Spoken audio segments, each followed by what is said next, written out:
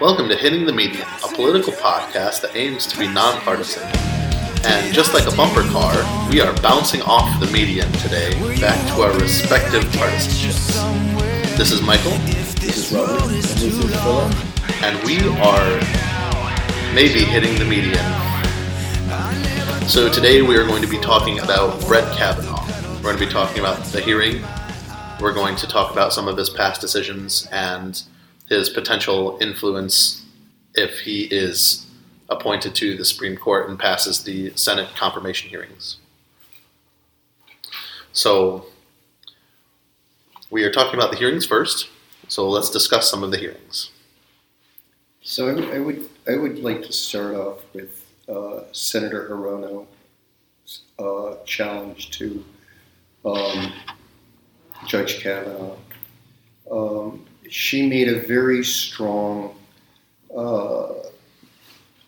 rhetorical assault on his judgment based on a case in Texas in which this is when he was with the district, the appeals with the. He's always been with the appeals court, okay. In which a minor female, a minor woman, was seeking an abortion, had court permission to proceed with it, and Judge Kavanaugh, based on whatever wisdom he based it on, decided that the foster parents of the child, woman, minor, should be the ones making the decision instead of the court. So Senator Hirono made the point that this is basically legislating from the bench, which we've heard for 5 decades from conservatives and conservative jurors should not be a permitted. What was it that he was doing that was legislating from the bench? Well, there's certain laws in Texas, right? So there's laws everywhere, basically. If a woman, I guess, if regardless of age, wants to have an abortion, it's her right in a lot of states, right? It's up to her. But even more so when you're a ward of, and if you're a ward of the state, it's different, right? You're ward of the state. Doesn't matter if you have foster parents or not. Your foster parents have absolutely no rights. So what Robert is trying to say here is that conservatives sort of have this hypocritical thing, except for their pet issues, except when it comes to their pet issues. So that's what's trying to be said here. I know, but what's the actual specifics of this case? There was a woman in Texas. She wanted to get a girl, abortion, a minor. And what happened?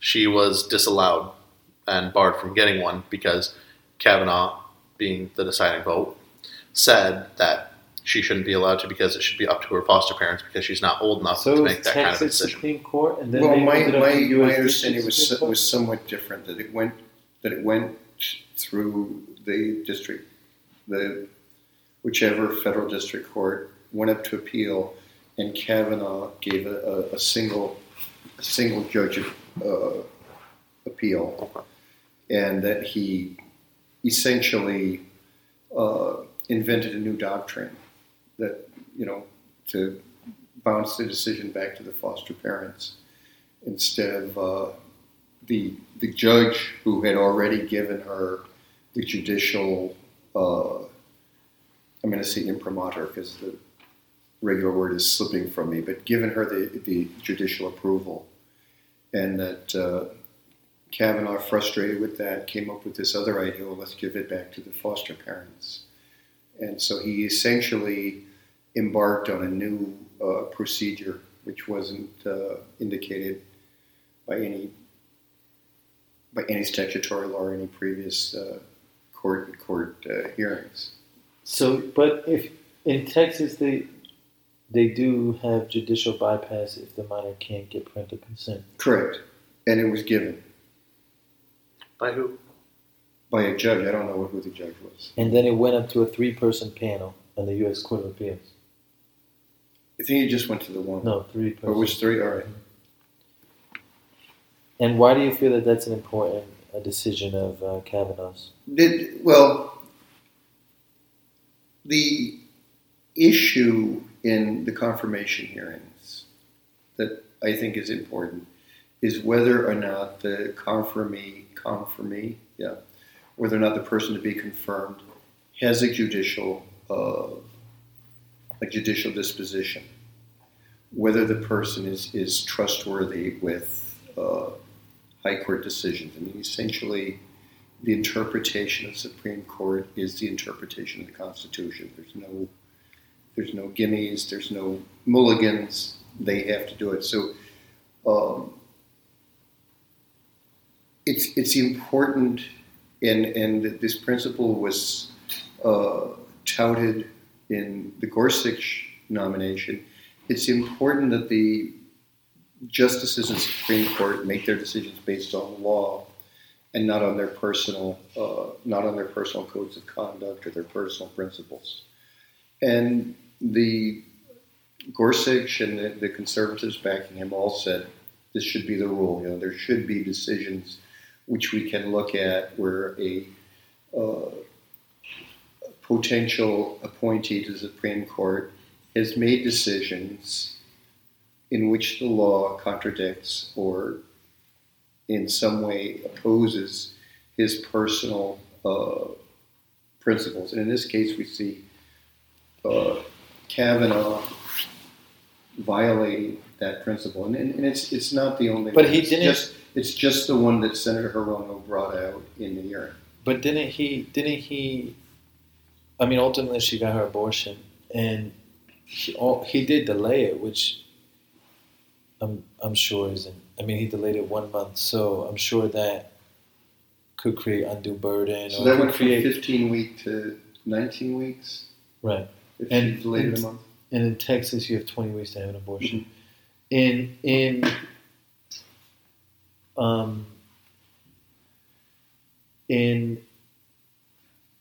And he was going to give, if it had gone past the 20 weeks, he was willing in the order to give her extra time because of the judicial proceedings that delayed it. But yeah, it may have caused her extra emotional harm, but there's reasons. If you're seeking a judicial bypass, she was an immigrant, she had to get, she was trying to expedite the process anyway. There's reasons to take time to consider the case rather than just speed through it. I don't think it necessarily shows. It's more about, that seems more about court protocol than it does like, oh, we got an activist judge. I don't know if he is or not. I think, I don't know. We could consider other cases, but when there's another thing that came up about the abortion issue, where, and that's what a lot of Democrats are scared about because there's how many Kennedys going right now? Yeah. So which are the Supreme Court justices that want to sustain? John Roberts. Don't want to overturn it. Don't want to overturn it. We have Ginsburg, Sotomayor, Kagan, and Breyer, right? Right. Yeah. And then which ones would? We've got Ginsburg is very aged, and her. And which ones would overturn it if they were given a chance? Clarence Thomas, Alito, Gorsuch, and John Roberts. We don't know. I don't think we can. I don't know if we can count on John Roberts. You know, I want to say this just preliminarily. I think that the Supreme Court needs less Scalias and less Ginsburg. Is it Ginsburg? Ginsburg. Yeah, I thought so. Less Scalias and less Ginsburgs, and more Kennedys and more John Roberts. We need people who aren't going to just be like, oh, well, this is definitely what they're going to say. You know, we need people who interpret based on what they see rather than based on their presuppositional political beliefs. I agree. Which is what I think Robert was actually trying to say. Yeah. And, you know, this is why, first with Gorsuch and now also with Kavanaugh, this is why this is such a critical thing. Like in Ohio, and I want to try to sort of individual cases. Hirono used that one case to illustrate a point. She was not relitigating the case. She was talking about Kavanaugh's judicial temperament. At this point, Ohio has come up with a compromise solution that it's if there's a viable fetus, 22nd week of incubation is the point after which an abortion becomes infanticide. So I mean, it's a moving target because we assume technology. And that's fine by the Supreme Court. Well, that's where the idea that it's a super precedent comes in. That comports with Roe versus Wade, where Roe versus Wade, they said the second half of the pregnancy it can't be terminated. The first half it could be. Except under dire circumstances. Except under dire circumstances, right? But they in the original Roe versus Wade decision, I mean, they did recognize that there is a time when fetal development is advanced enough that we're really looking at a kid. We're not looking at an unsold. I also think but I think that there's a lot of. I think that I don't know if I agree with you guys on the idea that judges can't bring their views to the bench, because you look at like Dred Scott. That's a good one to bring your own personal decisions on. I mean, but the views that I'm just saying that the times in like when you had big precedents in either good or bad in judicial, like Brown versus Board of Education, those are judges bringing their views to the bench. I mean, people don't want to say this is like, you don't think Brown versus Board of Education they brought their views to the bench? They said, "Oh, well, segregation is bad, so we're going to overturn it. There might not be a legal precedent for it." They overturned Plessy. They didn't overturn any. I mean, they didn't necessarily impose personal beliefs. They overturned Plessy, which said separate but equal, and they said it's not equal.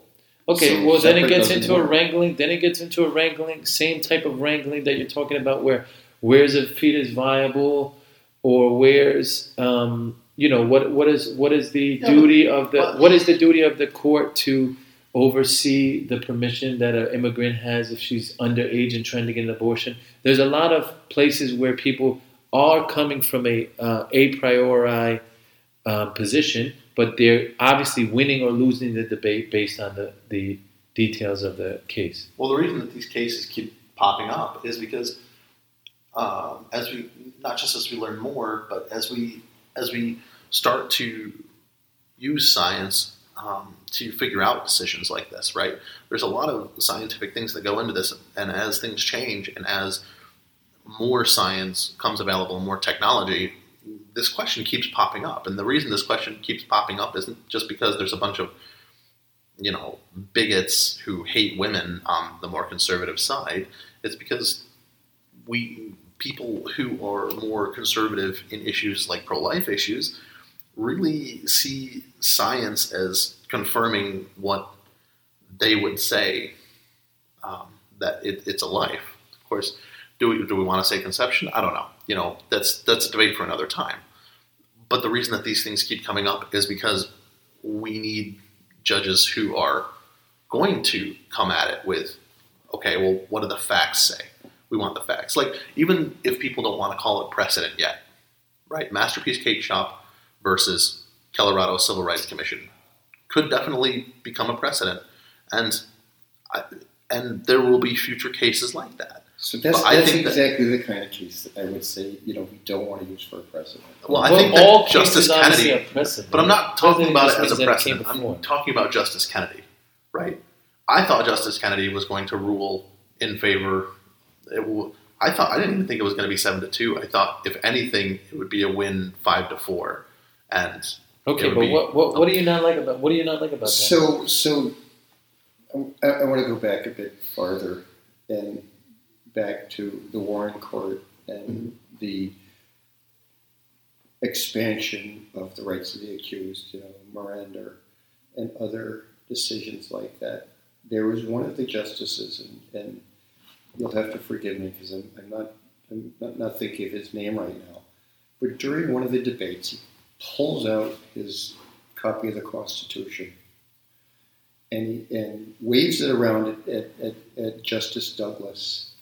And he said, you talk about the penumbra of privacy, which the Constitution protects. Where is it?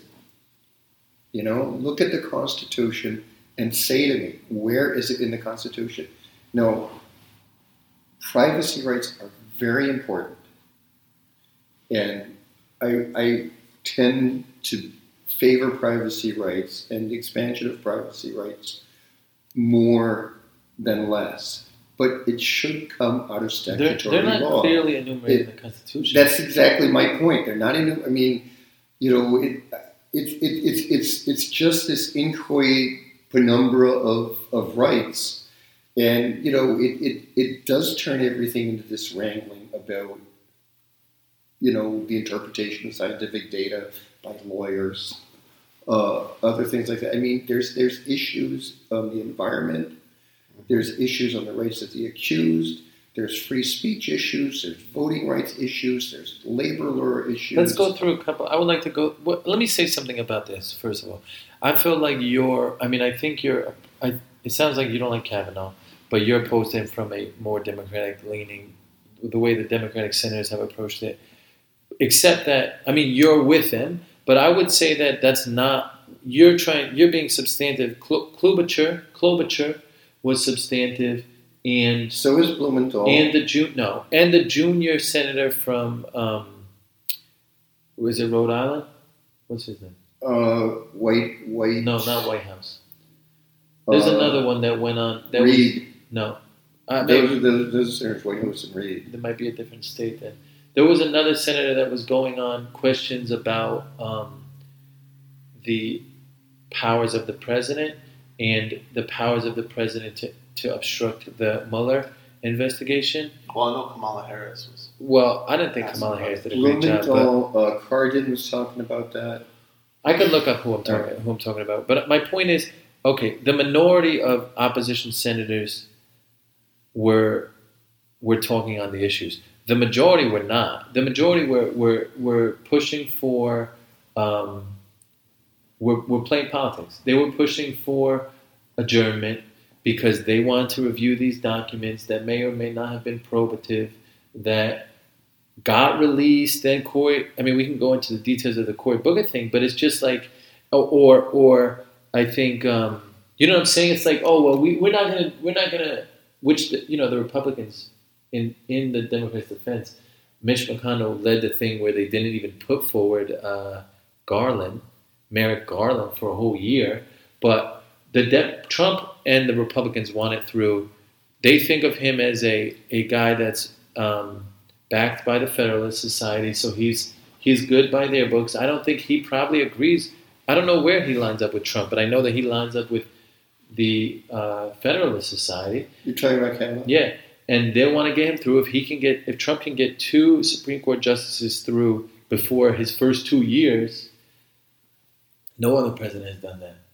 Bush got 2 through, and Obama got what, 2 or 1? That shouldn't be it. But that's what it is. There's a vacancy on the court. It should be filled. But that's the it needs to be filled. But that's what the Democrats are afraid of as well. It's coming down to a political issue. That's why there's so much fireworks around it, because. Booker and company want to see Trump weaken at the midterm. They're saying, well, until you get these documents released, which now I guess they are released, they're going to be in worse condition after the midterm. The Democrats are not going to gain any seats in the Senate after the midterm if they want to be strong. What do you explain? You think that the Democrats are sending in 200 protesters to protest the case in Texas? They're not sending it in. Well, not the Democrats, but left-leaning group activists. Well, okay, they're not sending in those people to fight about the details of the Texas abortion case, which is a minor case. Now, I want to make a comment on that before you just allow me one thing, all right? And it's short. So you had nearly 300 protesters arrested, 277. Over 220 of them were women. And they were not the sculpted, coiffed women that you see sitting behind the senators and Brett Kavanaugh in the chamber. They were women who you'd see at a bus stop, you'd see at a grocery store, you'd see at a daycare center. I mean, there is an incredible schism right now between the American public and the government, and particularly between the conservative elements in the government. And, you just saw it very clearly. Between who in the conservative elements? Between the American people. No, you can't say that. There's an amazing schism. I would like to amend your statement. There is an amazing schism in general in our country among the American people. You've got really right-leaning, and there's actually not as big of a schism as people say there is. The big problem is the most vocal people in America are either really, really right-leaning or really, really left-leaning. I don't think that's true. I think that there's people this is an old school establishment battle in a way, except for Trump. So Trump is like in there as a disruptive force, and Trump's using the right establishment against the left establishment because he has power through the proxy of the right establishment. He doesn't agree with them on everything, but he uses them. And he's pitting them against the left, and the left wants power, obviously, but they have all their old feuding with the right, but it's not left at that simmering level that it used to be done at, because behind the scenes is Trump pulling the strings of the people on the right establishment, and they would give up. They would be okay with letting through someone of they already let through Samuel Alito. They'll let someone through like that. But that doesn't represent a win for Trump. That represents a win for the right establishment.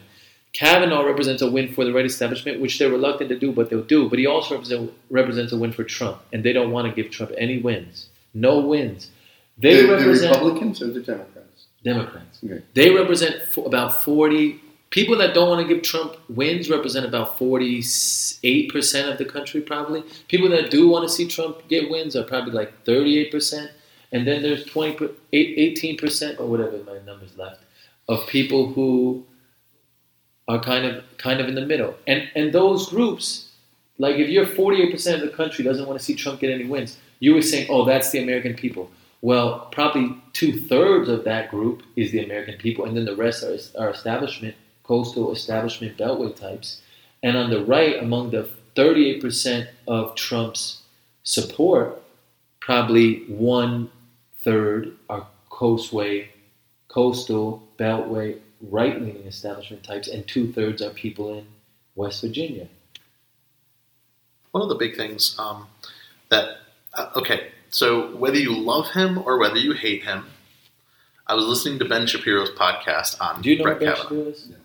Okay, so he is a really, really conservative talk show host, and he is extremely pro-life, right? But he was talking about it.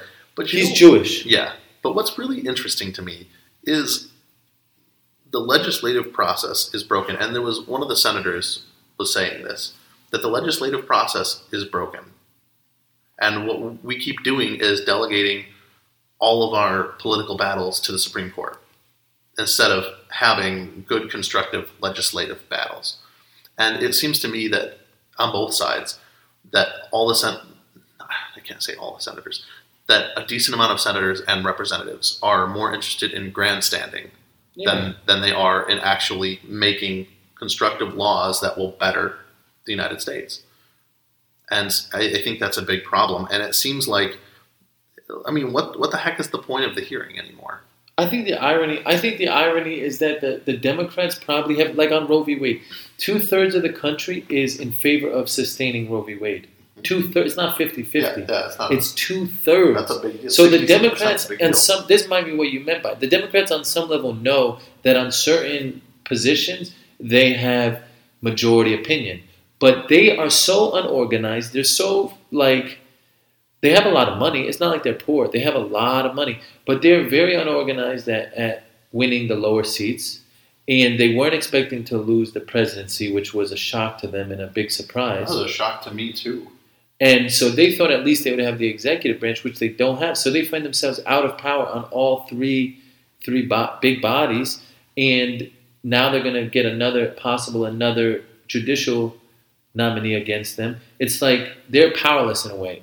But they yet still want to appeal to this large group of Americans that agrees with them, but is not either motivated enough or not organized enough to actually represent themselves politically the way the Republicans have been able to do it. So- They're way more efficient. You said earlier, the left wants power. I mean, I find that a very difficult proposition to accept because this disorganization or unorganization, I mean, I think it's more disorganization than unorganization. Anybody that runs for POTUS wants power. Cory Booker's going to run in 2020. If they wanted power, they would get themselves organized and they would seek power the way the Republicans Can I do. say something about temperament? Yeah, can I also say something after you? The Republicans clearly, I mean, they got stuck with Trump after their nominating process. He was able to figure out very early on that you could win all those primaries with a plurality. And it didn't even have to be a big plurality. You just had to be the top one out of three. So they figured that out very early on Team Trump, and they ran their strategy accordingly. All they had to do is knock down. It's not that easy. It's not easy, but not that easy. He took down every establishment candidate they threw at him. It requires a different mindset than it does if you're thinking proportionally, or if you're thinking the nominating process is not like the general electoral process. And Which I think is a shame. All the Republicans wanted to run as if they were running for the Senate, general. For the general election process. And Trump realized, you don't win Republican primaries. Yeah, but Trump never tacked back to the middle anyway. He could care less about tacking back. That's to the middle. point. No, it's not. He's saying you win the primary by most people. They'll tack to the base to win the primary, and then they'll try to get back. Like Mitt Romney. So it didn't work. Trump tacked that way and never left. Let me interrupt you because there's a reason why he's doing it that way. The Republican control of the House is supposedly up for grabs. I don't believe they're going to lose the House. I mean, I've been wrong on with predictions like this before. That's for sure. Yeah, but 2010. I don't think the Republicans will lose the House. I think they'll have a much smaller majority. It might be 218 to 215, but that means what is it now? The Republicans have a 40-seat majority. So that would mean that the Republican caucus would be a lot smaller, but a lot more ideological and a lot more unified. And I think that somebody around Trump is thinking that way. I don't know if it's him personally, but somebody around him is thinking that way. We want a more pure caucus. We don't want to have this caucus that's so big that we can't do anything the way it was under Boehner and Ryan. I think I have two things to say. So, first of all, I think I have this running theory, right? My running theory is that the reason that when a president gets in during the midterm election, a lot of times what happens is the House and Senate switch sides. And I think that's because when that's not a running theory, that's just history. No, I'm talking about my theory. Oh, why it happens. Yeah, that's not my theory. My theory is the reason that happens is because the American people are course correcting. Course correcting. Right? A lot of Americans are more middle of the road. They're not extreme right or extreme left. Right? So they have to make sure that it's balanced out. Yeah, okay, we got a Republican. So if you have a Republican president, you need to elect a bunch of Democrats in the midterm to make sure that the Republican president does some good Republican things, but you don't want him to do the whole Republican agenda. You want him to do, be stopped a little bit and not make too much change too quickly, or vice versa, right? Democrat president, elect Republicans. So that's the first thing. The second thing is, one of the reasons the Democrats are powerless is because they took away a lot of power when they had control. Like the nuclear option that Harry Reid decided to eliminate, which came back to bite them. And I thought that was stupid when he did it, because I'm like, well, what happens when you lose the majority? Because you will lose the majority. Then you're going to be powerless to defend. Like if they had if they had a filibuster that they could do against Kavanaugh, I'm not sure if Kavanaugh would get through. So that's a big thing. Harry Reid actually screwed over the Democrats by doing that. A 50 to 49 confirmation on party lines. I mean, this could damage the Supreme Court's credibility for years. Yeah. You know, I mean, to me, that's a much bigger issue. And I also want to go back to Ohio, you know, because there is a degree of bipartisanship there. I mean, the Republicans are very dominant. They have that trifecta of controlling the governorship, both chambers of the legislature. I think in the lower chamber, they have something close to a veto-proof majority, if not actually having a veto-proof majority. But they were able to fashion a bill on abortion, which is highly divisive, that established the right to an abortion, but put in limitations to it that most reasonable people can figure out some way to accept.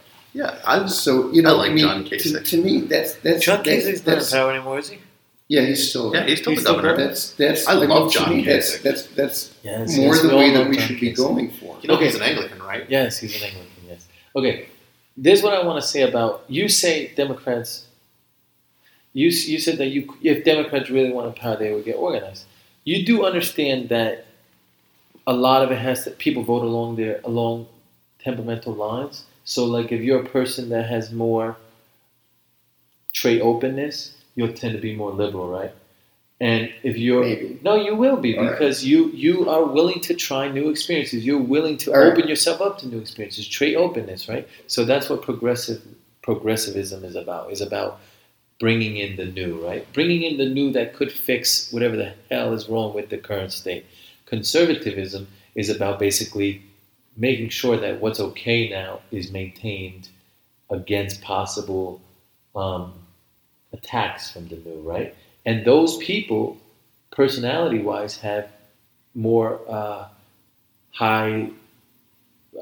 They'll score higher in the domain of conscientiousness, and orderliness, which is why they might not have. And they also might have more disgust aversion or disgust sensitivity. So to some people, it looks like xenophobia, maybe, or it looks like them just being regressive, or them being. So why do so many of them fly the stars and bars if it's a constructive, conscientious thing? I mean, this is a major Confederate flag? Yeah, major threat. I mean, probably the biggest threat to our form of government that we experienced in history, and yet they keep that alive. I mean, that doesn't strike me as conscientiousness. That strikes me as something pretty sinister. I mean, that's a populist. That's more of a populist movement that exists within the broader. I'm talking about a Mitch McConnell. But I mean, you drive around, Shenango County, and you see these farmhouses with, You can't tell the difference between Confederate someone that flags. waves a Confederate. I understand they're in the same party, but you don't understand that there's. That fly the Confederate flag don't actually believe slavery was one of the big issues in the Civil War. What do they think was the big issue? Slavery was pretty much the central tenet. What do they think was the big issue? States' rights, but they don't. But then I asked the question: states' rights to do what? No, but I'm just saying, you don't think that you cannot tell the difference between a guy that lives in some neck of the woods and waves a Confederate flag or puts it on the back of his truck with a gun and Paul Ryan or Mitch McConnell? No, there's a difference. Okay, between and them. they both exist in the same party, but one But is the obviously party representing. is moving away from the Ryans and the McConnells and towards the. Well, McConnell's still there. McConnell's 70 years old. He's got. I mean, when Paul his Ryan term isn't comes going up, to be he's there gonna for go. much Paul longer. Ryan's going. I personally think, even though people say Paul Ryan, But who does Kavanaugh he's running represent? for Kavanaugh president represents next McConnell time and he can. Ryan, not Kavanaugh represents the McConnell and Ryan wing, not the Stars and Bars wing.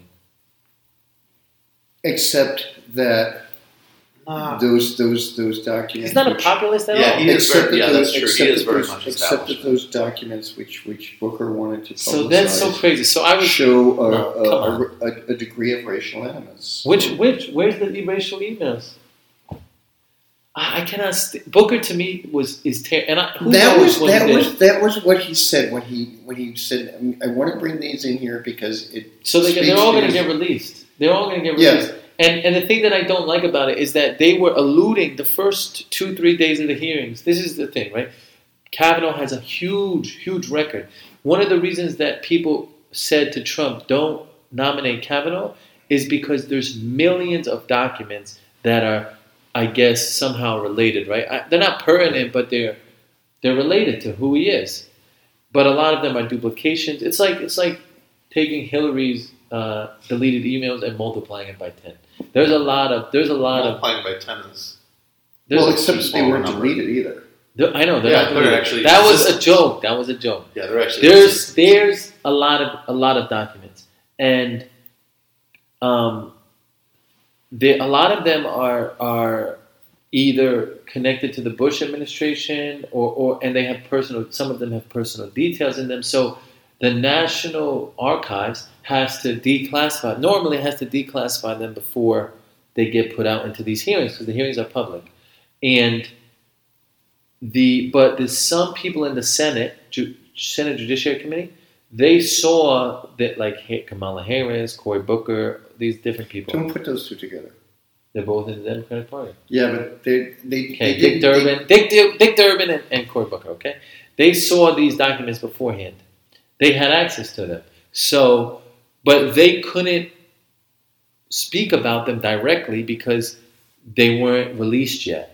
So Kavanaugh, they would allude to them with these questions to Kavanaugh, did you ever say this, and this? Did you ever, one of them was, did you ever talk to somebody in this law firm, which a 250-person law firm, about the Mueller investigation? And Kavanaugh said, well, I don't think so, but are you referring to a specific email exchange? And then I think it's Kamala Harris. She just goes and she says, well, I can't talk about that right now, but I want you to answer the question. He goes, no.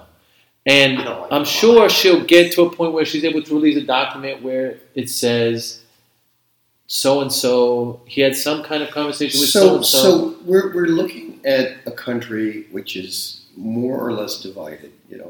We don't know. I mean, some of us think it's more divided. Some of us think it's not so divided. So we pick somebody who's going to divide us more.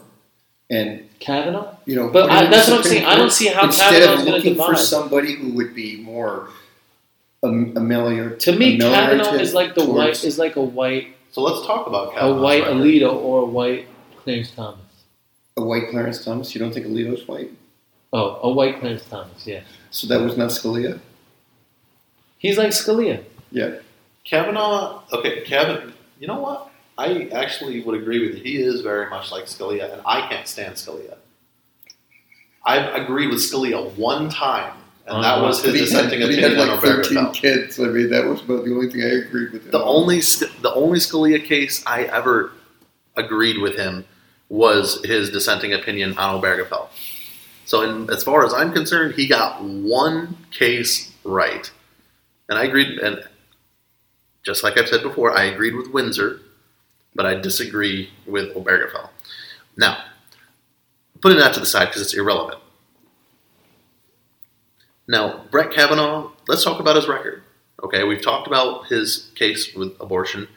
One big case that really concerns me is the right to privacy, which is what Robert was saying, is we should be increasingly more in favor of privacy from the government. From the government? Yes. What do you mean? Oh, privacy against the government. Yeah. And but you said it's not enumerated. I mean, yeah. All those little nuggets or cookies or whatever they call those things that you are constantly agreeing to. I mean, come on. I agree. They're like controlling your life. So I'm going to say this. This is really funny. I turned 30 a few weeks ago. That's really funny. No. For 30 years. So I turned 30. The next day, I got an advertisement on Facebook for ED pills. So I looked up trying to find out why I'm getting advertisements for this on my Facebook. Why am I? And apparently they're trying to market to people who are 24 to 34 years old. Okay. And I'm like, okay, why? First of all, most people my age don't have that problem. First of all. Second of all, that demonstrates the point. Like, I would at least like to know who's at least like to know who's advertising to me. And I don't just want to see advertisements from everybody. Yeah, exactly. Cambridge Analytica is another good example. No, they're the ones who think that you should get those ads. Yeah, exactly. Like that's what I'm saying. Like it's ridiculous. But you couldn't get okay, so here's couldn't get enough hard on looking at pictures of Ted Cruz. Oh God, Ted Cruz, Captain Underbite. I guess I don't think he has an underbite, does he? I'd say he's got a nice underbite. Is it an overbite? Is it overbite? Anyway, let's go on. Either way, aside from my ad hominem attacks against Senator Ted Cruz, he's ugly. His mother dresses him, so come on.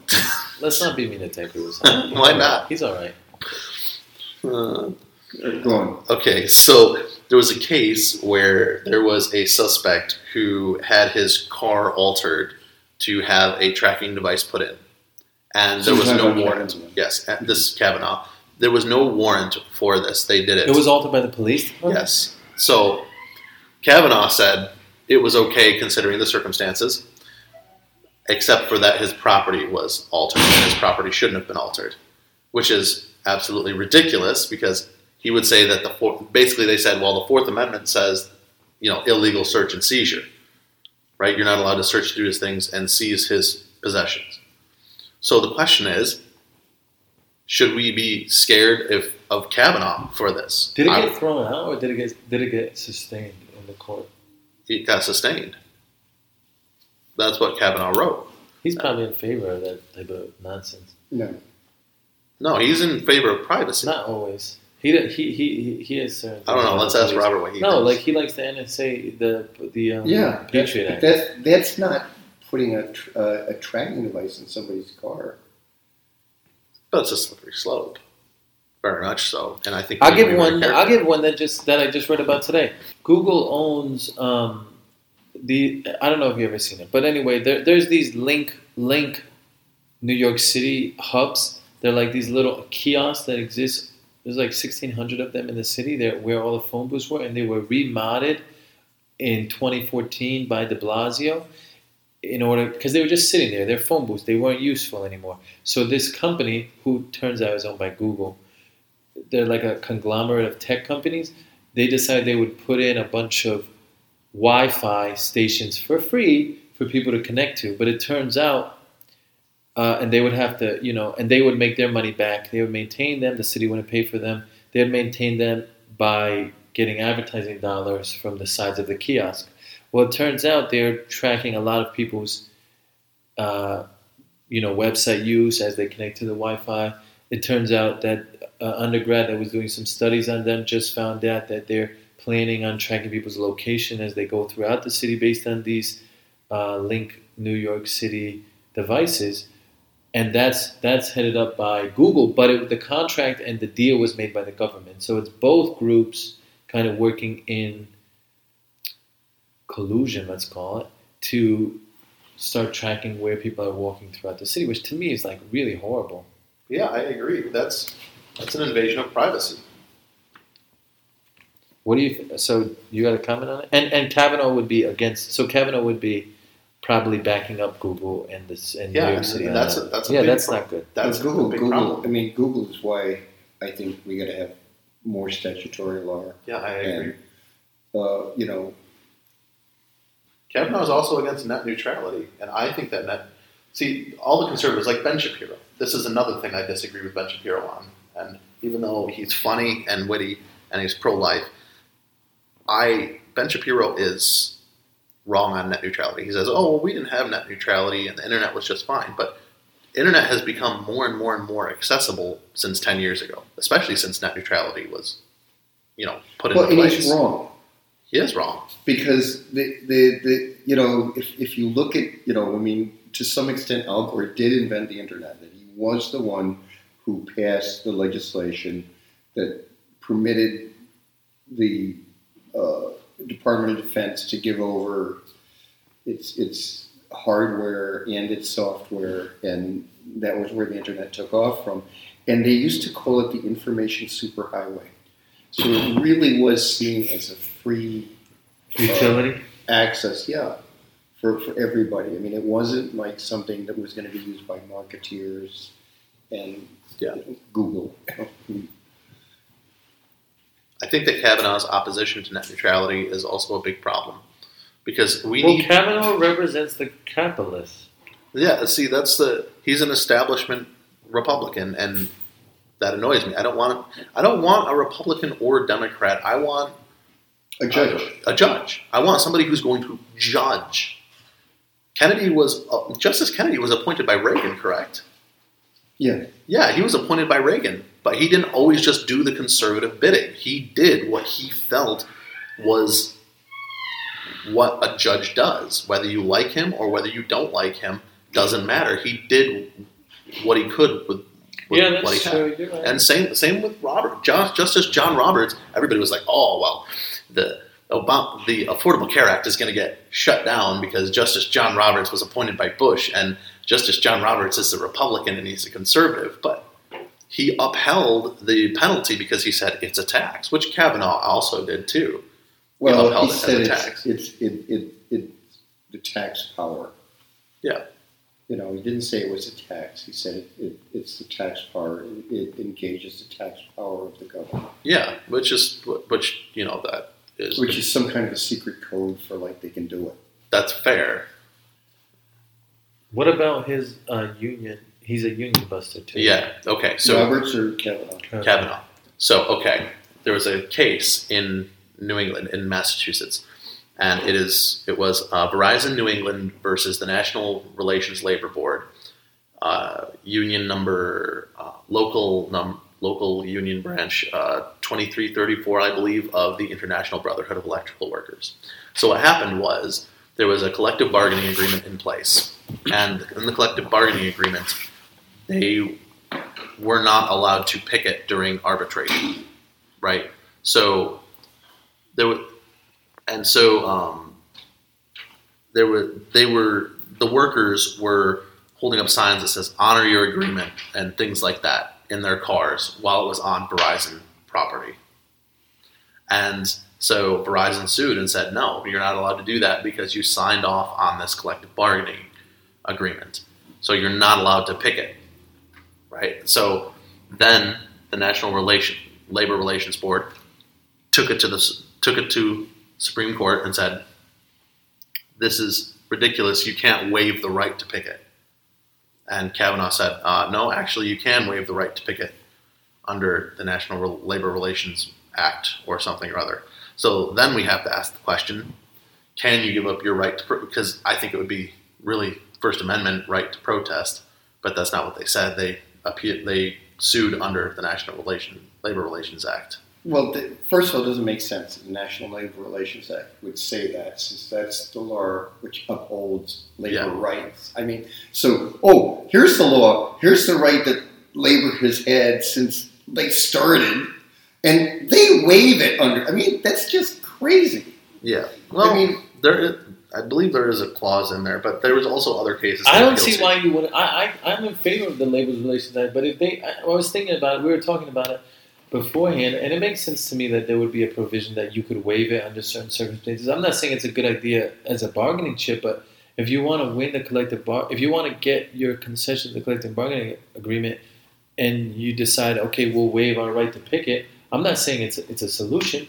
I'm not saying it's the right solution, but it seems like something they should be allowed to do. To be honest, I'm not saying that Kavanaugh. Then it's just for the life of the contract, which would have expired. I mean, they wouldn't be in contract negotiations unless there's another thing. Contract. There's another thing that came up in the New York State governor's debate about whether public workers, like MTA workers, public workers don't have a right to strike. Should be able to strike or not.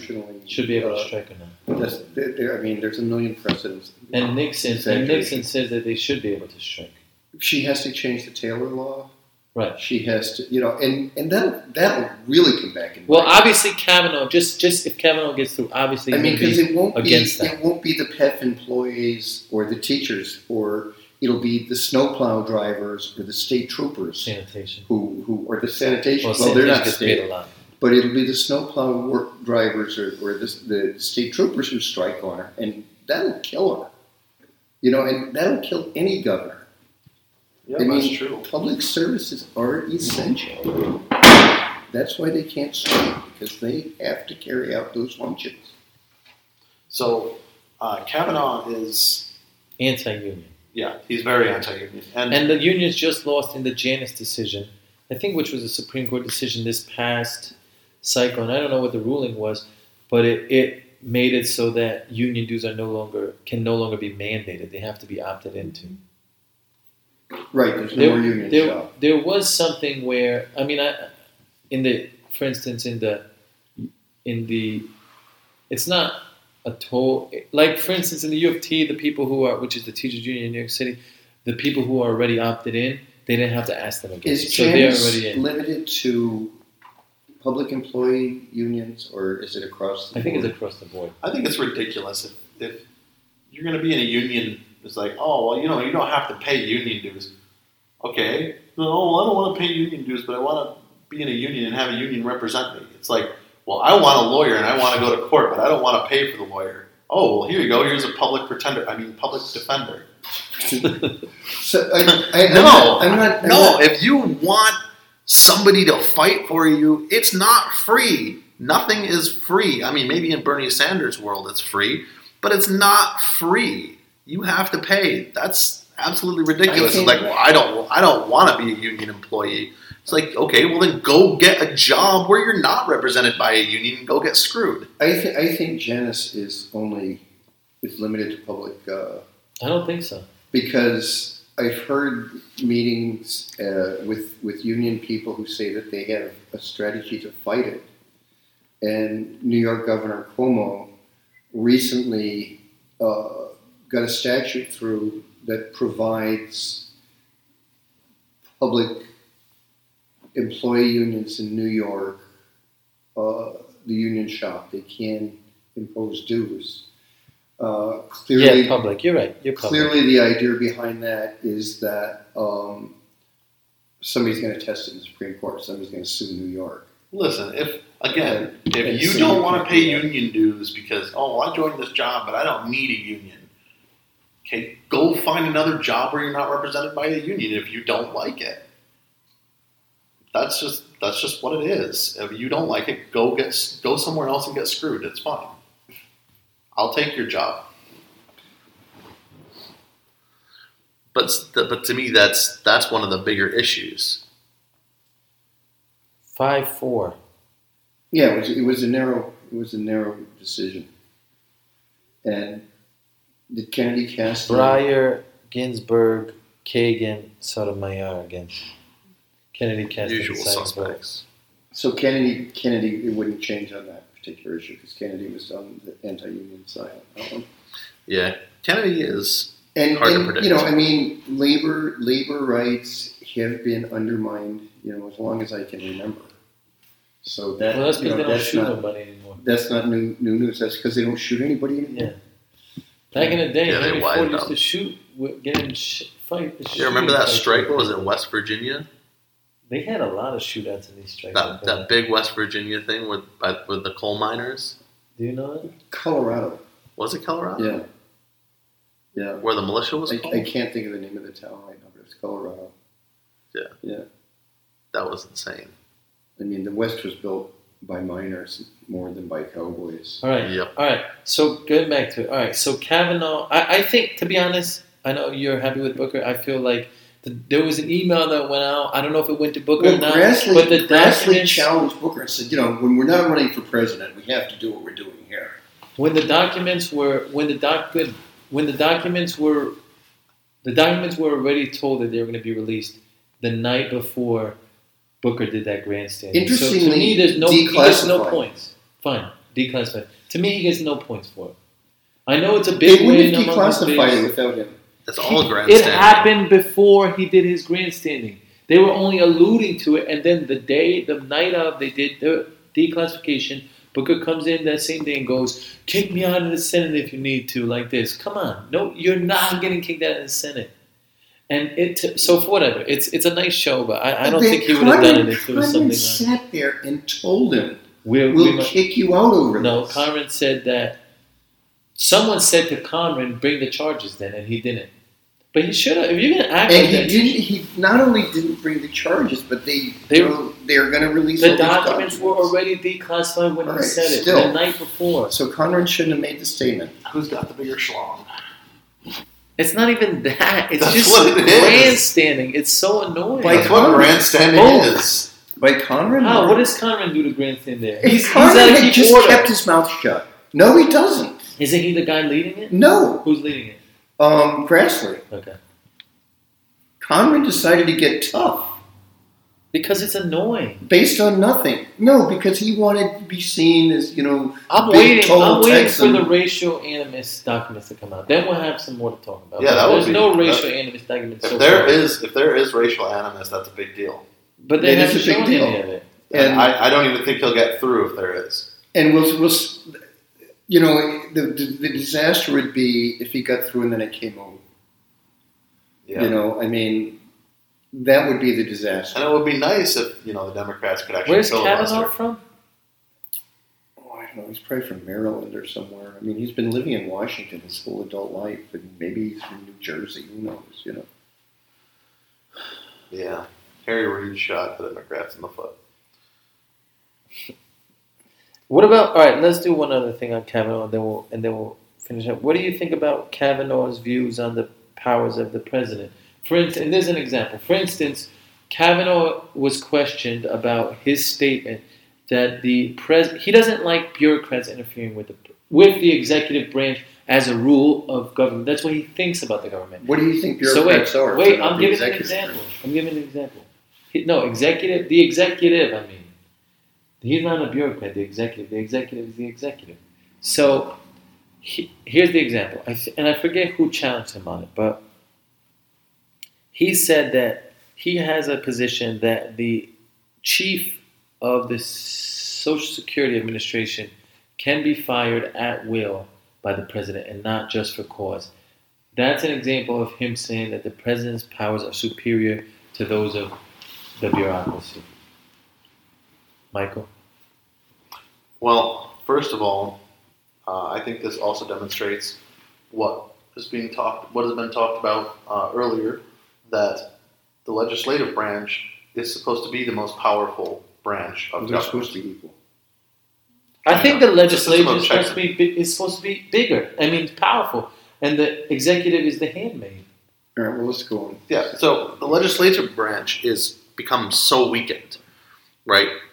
Why is it that we're just allowing presidents to just appoint bureaucrats for Social Security is a huge deal. Mm-hmm. There's baby boomers they're already starting to retire, and the Social Security needs to be available not just for them, but for Generation X, for the millennials, and for the next generation, which I call Generation Z.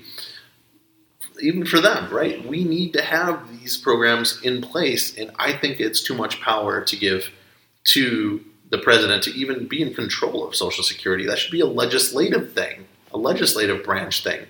So, but should the president just be allowed to fire a cabinet member? I wouldn't say so at all. If you have to be confirmed in order to be part of the cabinet, you should also have to be confirmed to be removed. No. Okay. So there's a cabinet member he can't fire? There's four categories of federal judges. Category 1 is what we're talking about, Kavanaugh, moving up to Supreme Court. Category 2 are appeals judges. Category 3 are district judges. Category 4 are administrative court judges. Right? Category 4 is the only merit appointed judges. So they're the only ones that we can actually say they know the law. They have to show some kind of merit. The rest of them are much more political. So, to me, But we're talking about a bureaucrat, not a judge. The chief of the Social Security Administration. To me, the civil service, which is the administrative law judges, which is the senior executive service and the civil service, the grades 14 and above. They're there to carry out the law.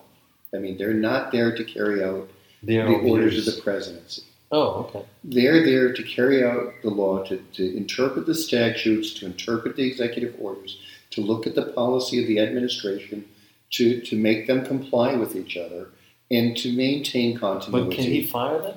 So I would say no. I would say that civil service protection is a keystone of a free state. That if you give the president the power to fire civil servants, you're almost giving him royal prerogatives. I think he already has power to fire for cause. For cause is a different matter. Okay. For cause, I mean that's saying the person is incompetent, negligent. I can come up with false causes pretty easily.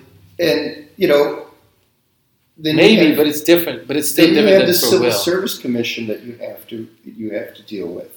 Because I tend to take a more Nixonian view of things. That the president is the highest person in the land, and that if they want someone else, they can get someone else. That's like monarchical. That's not Republican. And I'm going to say Republican with a small. I mean, Obama did a lot of executive orders. That's similar. No, it's similar in that he increased the powers because he didn't go through the legislative branch. But they were policy. They weren't personnel. I understand that. His personnel was of a certain stripe. I'm not saying that. I'm just saying Obama also expanded the power. In some ways he restrained it, in some ways he expanded it. I mean, he expanded it in a lot of ways, actually. The dronings were an expansion of the presidential powers. But to me, the president should be able to determine as much as possible the personnel in the federal government. And definitely he should be able to fire a cabinet member. That's crazy. Well, yeah, the cabinet serves at the pleasure of the president. So does the attorney general, doesn't it? But there has to be a distinction. Yeah, he's part of the cabinet.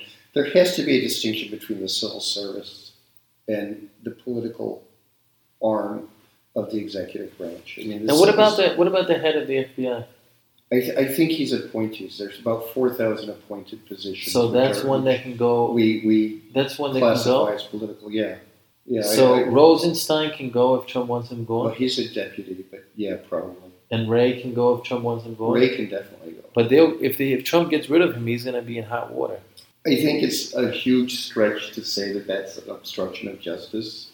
I mean, we don't have the clear cause and effect that we had with Cox and Richardson and whoever else it was who got fired.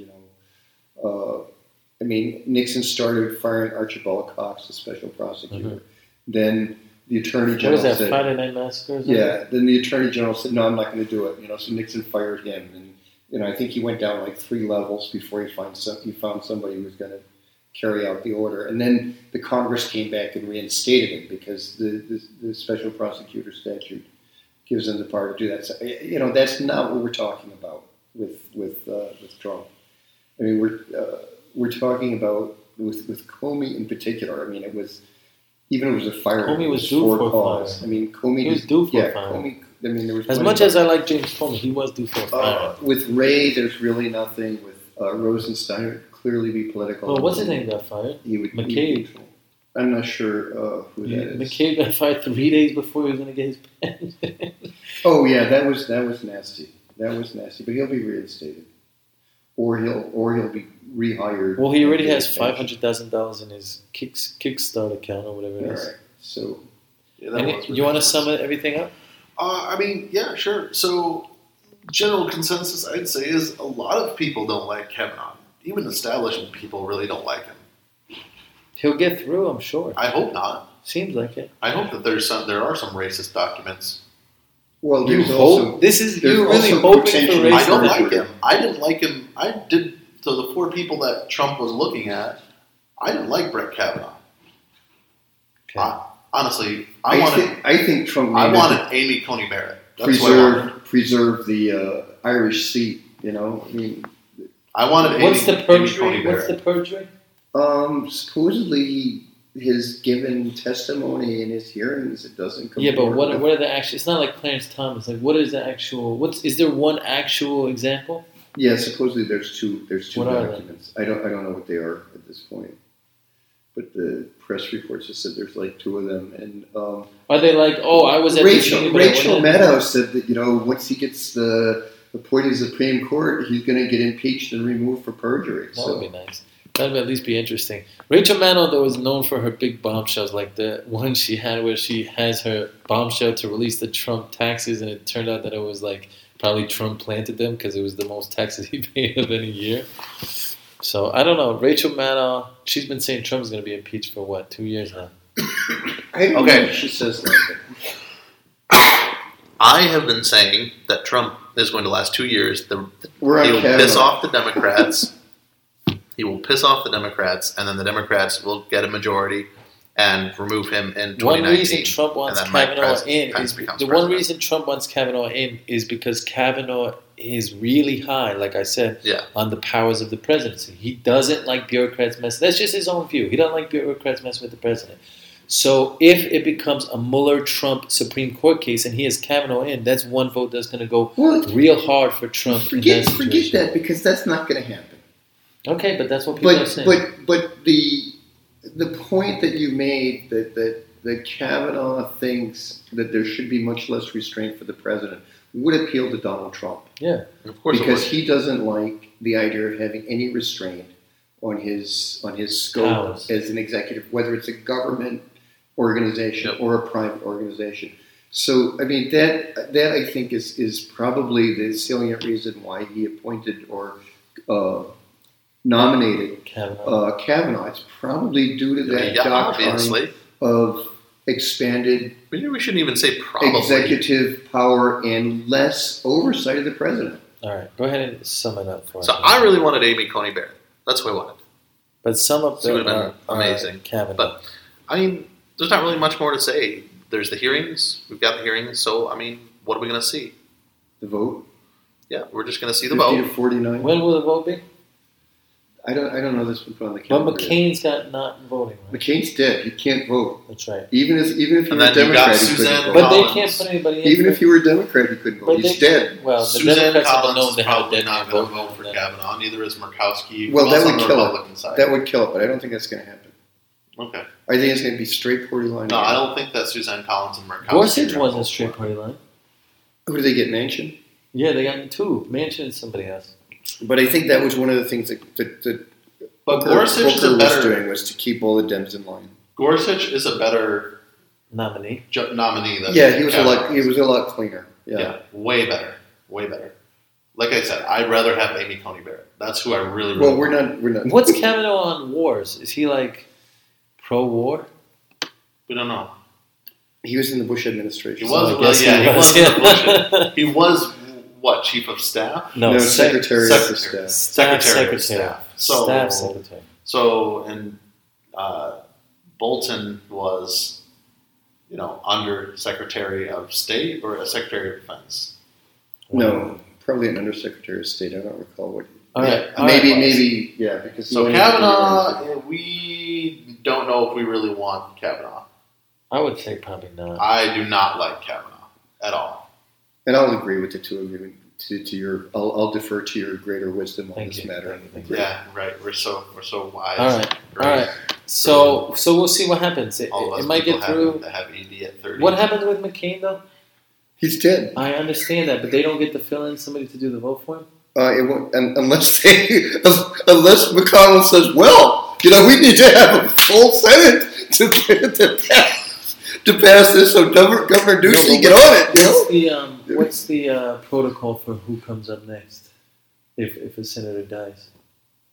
The governor appoints him, and that appointment has to be confirmed too.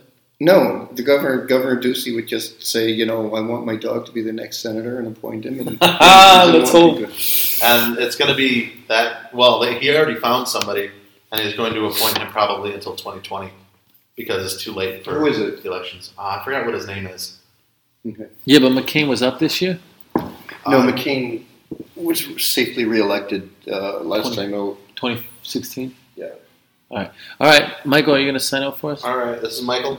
This is Robert. And this is Philip. Signing off.